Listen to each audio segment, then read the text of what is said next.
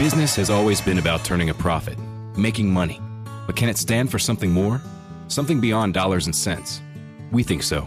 We think that today, business has a higher calling, a purpose to be fair and just, to do right by their workers, customers, communities, and the environment.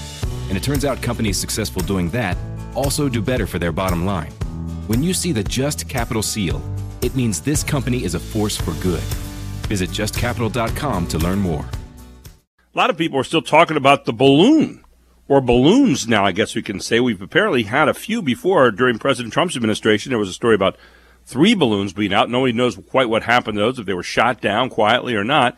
There was one over South America last week, and then the most famous one, there was one apparently a month ago also in Hawaii that came down near Hawaii. These Chinese surveillance balloons, whatever that means, whatever they've gotten. And then, of course, the one that was shot down just off the coast of South Carolina, Myrtle Beach, over the weekend. With us this morning is Congressman Scott Perry from the 10th Congressional District here in our area to talk about that and much more. Good morning, Congressman. How are you? And good morning, Gary. Always something interesting happening. There's never a dull moment. You know what? You know the most interesting part about this was China's reaction. Like the United States overreacted. And I'm thinking, if we flew a balloon into China right now, they couldn't wait to shoot that down. And they're insisting the flyover was an accident. I mean, how many of these accidents do they have? They had one flying over South America last week. They got one flying over here that's lingering over one of our 3 military fields that house nuclear weapons. I mean, call me suspicious, but and for people who want to kind of sit in the Chinese side and say, well, come on. It's a Chinese balloon flying over our country. I know we have spy satellites everywhere and all that stuff, but this is like sticking it in your face, isn't it? It is, Gary, and I would hope that most people would see any of Chinese overtures that it was a mistake or how they didn't know anything. Whatever they're saying is all that's just baloney. It's a surveillance balloon, and I don't know what the sensors are. We're probably never going to know all the suite of sensors that were on this vehicle. But if not for closer surveillance, it's just probably meant basically to measure response and gauge how we dealt with it, and quite honestly, to humiliate the United States of America and normalize the fact that China feels like it can kind of do this at will, and apparently it can, because it just did. Yeah, the idea that we can do what we want to do, go over that country, and we know you're not going to respond, and we see, well, before it even gets to Montana, the thing flew in over the country. Now, I saw we had one that went down, and I said a month ago, and I want to correct myself, 4 months ago in Hawaii. We had a few that came down apparently or were in our area during the Trump administration. Not quite sure what happened to those. That was rather unclear. But, I mean, it's a scary kind of thing when you think that the Chinese are that audacious right now to do that, and then to make it even more, blame us for overreacting. I mean, I was breathless this morning. They're blaming us for overreacting? Really? I can't get over that. So, anyway. Well, it's part and parcel to the new attitude that we've seen displayed. It's not a new attitude, but we've seen it displayed, especially in the last couple years. When you talk to Chinese leaders about their human rights violations, including concentration camps and forced organ harvesting, they respond with, your country is racist and you're the start of all these problems. The Chinese civilization is much older than America's, and they've been oppressing for much longer than the United States, if the United States has oppressed anybody at all. But look, you should get used to this. It's information warfare. It's information operations. The Chinese sent it, like I said, to gauge response, among other things. And this is wide area surveillance. The capabilities are probably much more than most Americans can even imagine. While it might be Civil War type technology, but it is up at the in the stratospheric level, 60 to 65,000 feet. These balloons are solar powered. They can be controlled. They use the altitude to control their loitering or lingering time, and we know all this because the United States launched balloons across the United States to use this in drug cartel interdiction, about 3 or 4 years ago. So technology is available, and the concern is not only what they're doing with the information, but of course who's doing it. Is the United States doing it, and are American citizens being swept up in this? But then is China doing it, and what are they doing with the information? One of my frustrations, though, Gary, is that the Chinese do this kind of stuff to us on a wide scale every single day, and the United States not only allows it but participates in it, including many of our citizens. If you use TikTok, you're using a Chinese information gathering operation on a mass scale. We talk about surveillance with a balloon, but these people likely, many of them, are working on our installations and in our universities doing research paid for by American tax dollars. I mean, we've got to get serious about our adversary, which is the Chinese Communist Party. I look at the number one function of government, which is to keep us secure, right? I mean, that's make sure we're secure. So we look at the borders, and we see a 714% increase on coming across the northern border now from Canada, because for a lot of people it's much easier than coming across the southern border, which is also in disarray. So we look at that. We look at something like this, where we say, well, we're not going to shoot it down because it might fall on some people and so forth in Montana. And I'm thinking, this is our national security we're talking about here. So we see just those two examples right there. If President Biden's going up tomorrow night on the State of the Union address, and he says to you, and you're going to be sitting there in the House, and he says, by the way, we're more secure than we've ever been. How do you sell that without having a guy with a drum beat behind you there just knocking off a couple of rounds? I mean, it's breathtaking as to how we treat this. And then many people who are there with him in the Democratic Party say, well, there's not much going on here. Come on, all right, maybe we could sneak into the country and have a few terrorists sneak in, or maybe we're just gathering some information. But that's not really hurting our security. I mean, this blasé attitude about security really bothers me a little bit. Your thoughts on that? Well, it bothers me greatly. It is our number one function as a federal government, and we're failing at it. And the fact that we take this cavalier approach to it is it's dangerous, it's irresponsible, and once things have happened, they can't be reeled back in. It's too late. That's why constant vigilance is required. You talk about the incursions on the border, including the northern border, and the president saying, the border's more secure than ever. He's got his Homeland Security secretary out there saying similar things. I mean, they normalize this absolute and abject failure, which is not born out of ignorance or incompetence. This is what they want to do. It's dangerous for Americans. I mean, we lost 100,000 Americans last year alone to things like fentanyl and opioids coming across our southern border, the components of which are made in China, and the media doesn't seem to care. Certainly the administration is aiding and abetting all this stuff. Not only, look, people should be going to jail for these kind of things, let alone just out there cavalierly talking about them and acting like everything's fine. If it's your family member that has been lost to this plague of sorts, it's not funny.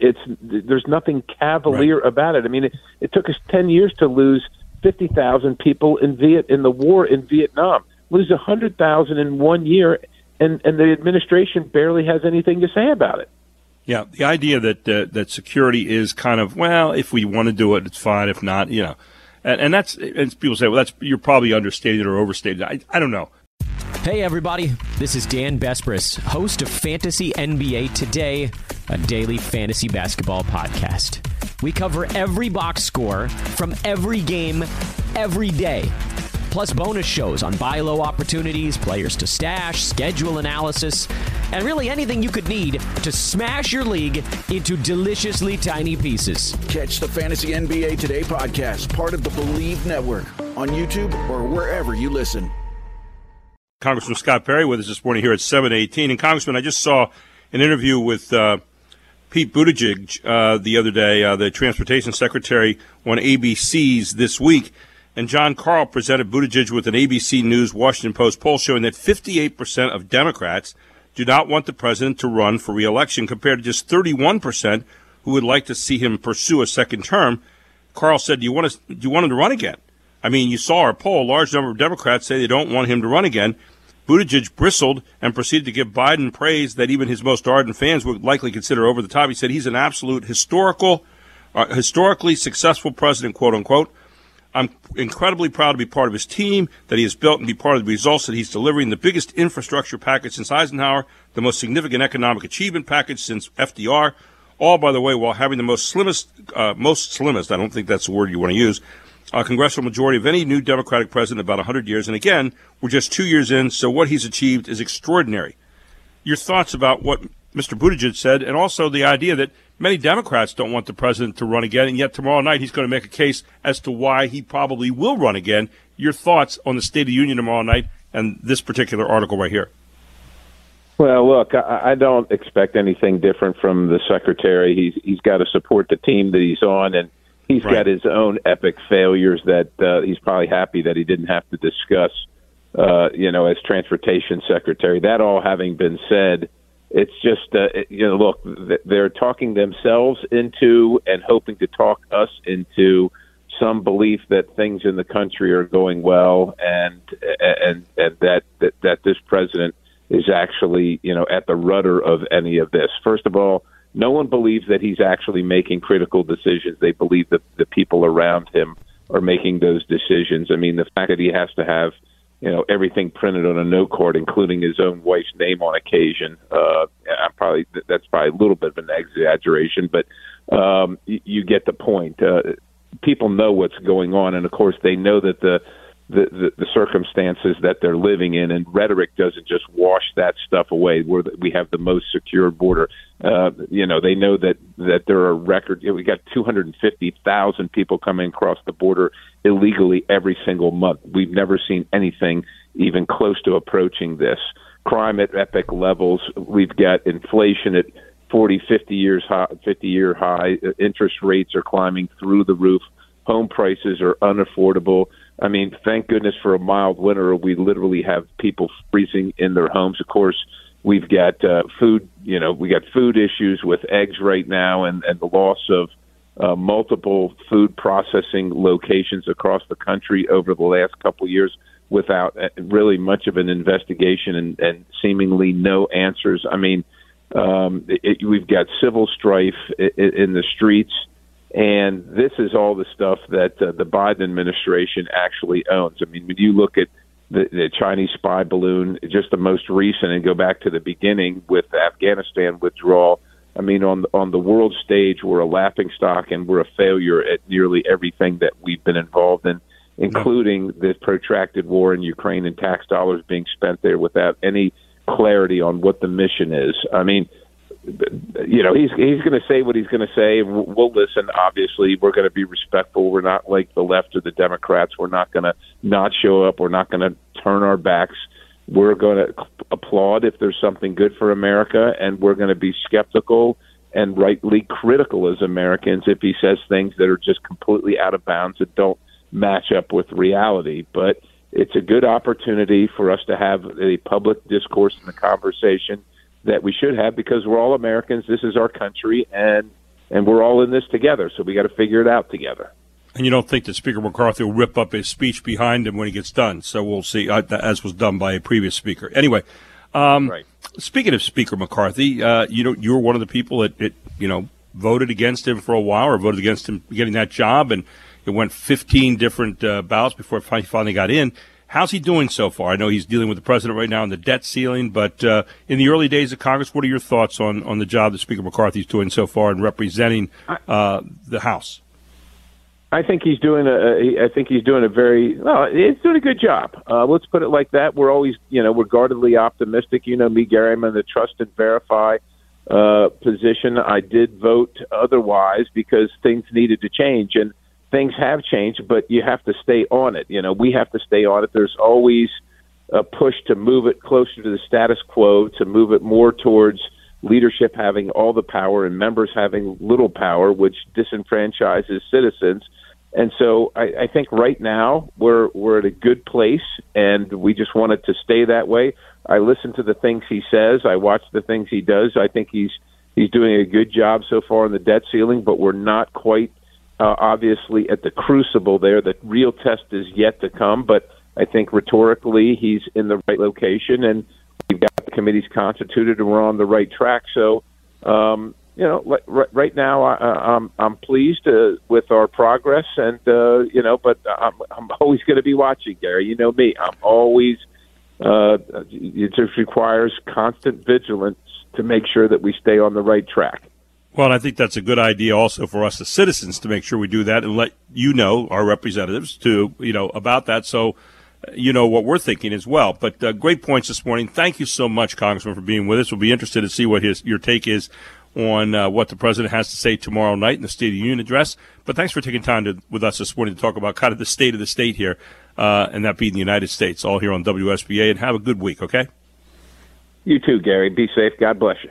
Congressman, thanks so much. Appreciate it. Congressman Scott Perry with us right here on WSBA. Afford Anything is a podcast that teaches you how to be smart with your money. As a small business, you don't have the resources to pay the level of overhead and for the level of services that a Fortune 500 company could afford. So I certainly understand why, if you want to offer benefits, the providers of that fee is going to be higher because there's more account management per employee. Make smarter choices and build a better life. Afford Anything, wherever you listen.